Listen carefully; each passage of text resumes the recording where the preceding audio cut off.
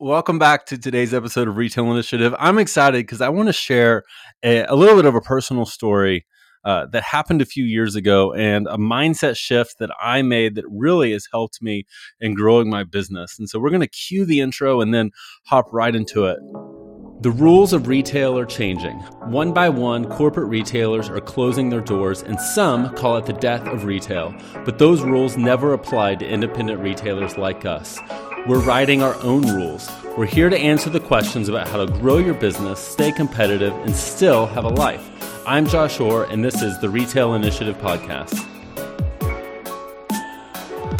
All right, so a few years ago, I was starting to work with a business coach, and I remember I had like meeting after meeting, and they gave me really good advice and things that I should have been listening to, but it was in a group context, and so a lot of the advice wasn't just to me; it was to other people.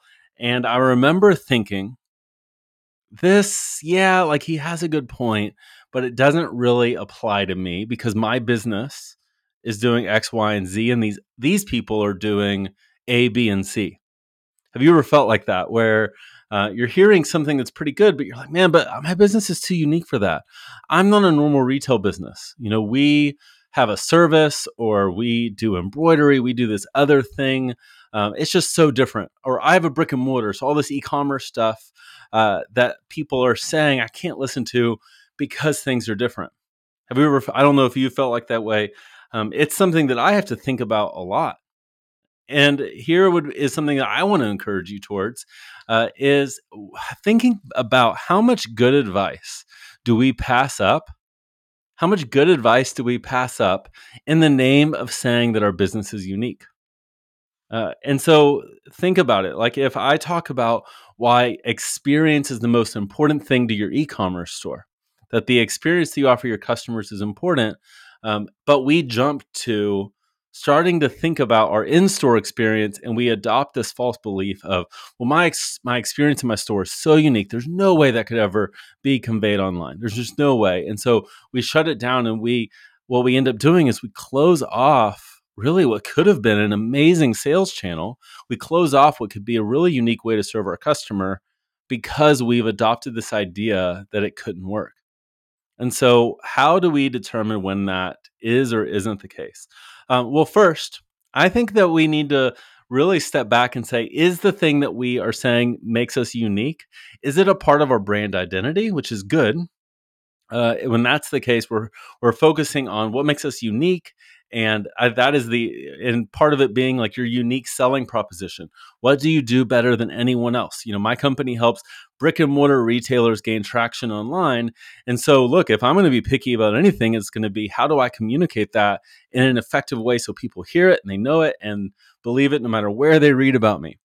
But there are other times where we might be obsessed in a thing that's just an unnecessary complication. We're complicating things in our brand when we don't necessarily need to, and we do it. I think I'm a complicator. You can ask my team whenever we're launching like a webinar or whatever. Is I have to think through all the possible things that someone could go through instead of thinking, okay, well, what are 90% going to go through, and how can we really make that experience as good as it could possibly be? So let's just assume, let's give it the benefit of the doubt that what we are really obsessing over in that piece is the right stuff. Well, that's good. Next, we want to start to say, okay, this piece of advice, this business coaching or book or whatever, instead of jumping to, hey, my business is unique, this doesn't apply, is we can first say, okay, what question is it answering? What question is this answering? And do I have a similar question in my own business that this might apply to? So if we're talking about how do we increase traffic to our site, well, you might be doing things on Facebook. And if the advice is on Instagram, and what we're hearing is about Instagram, is there still something that we might be able to learn from that advice from it? I'd be willing to bet that that's true. The second thing is we could look at not only our common question, but is there even good nuggets that we can take from the advice? And I think this is something that should be the case of any podcast, any business book, is we want to start with what can serve me? What can really help my business grow? What can help me move the needle and getting closer to my goals rather than what won't work? I think when we take that mindset of what's not going to work and then trying to take the rest of it is if we really think about it, everything cannot work. Everything. There's nothing in business that is worth doing that there's not a reason not to do. And so if we can start with the mindset of what if it could work? What if it could work? When we have this kind of perspective, we hear this idea and we think about, hey, let's build out an incredible online experience that serves our customers just like we do in our store.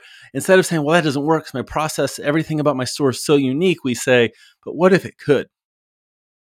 What if it could? Well, imagine what it could be like if someone visited your website and felt just like they do in their store. What if it could? And so that's a great place to start. And then we can start asking questions like, well, what do people feel when they walk in my store? And what makes them feel that way? Maybe it's the way they're greeted. Maybe it's where their eye goes. Maybe it's a smell. Well, we can start to say what imagery or what copy or what function might elicit a similar feeling on our website. So I hope that this is helpful for you and serves you. I think that it's a powerful question to say, what if it could work? And when things are really unique about our business, to say, one, is it as unique as we think it is? And two, is there a common question or a common answer that I could pull out that's going to help me really understand how it could serve my business? So I'm grateful for you listening to this episode. If you are enjoying it, please rate it, leave a review. All that stuff is beyond helpful in helping other people discover this. And so we're grateful that you're here, and I will see you next week.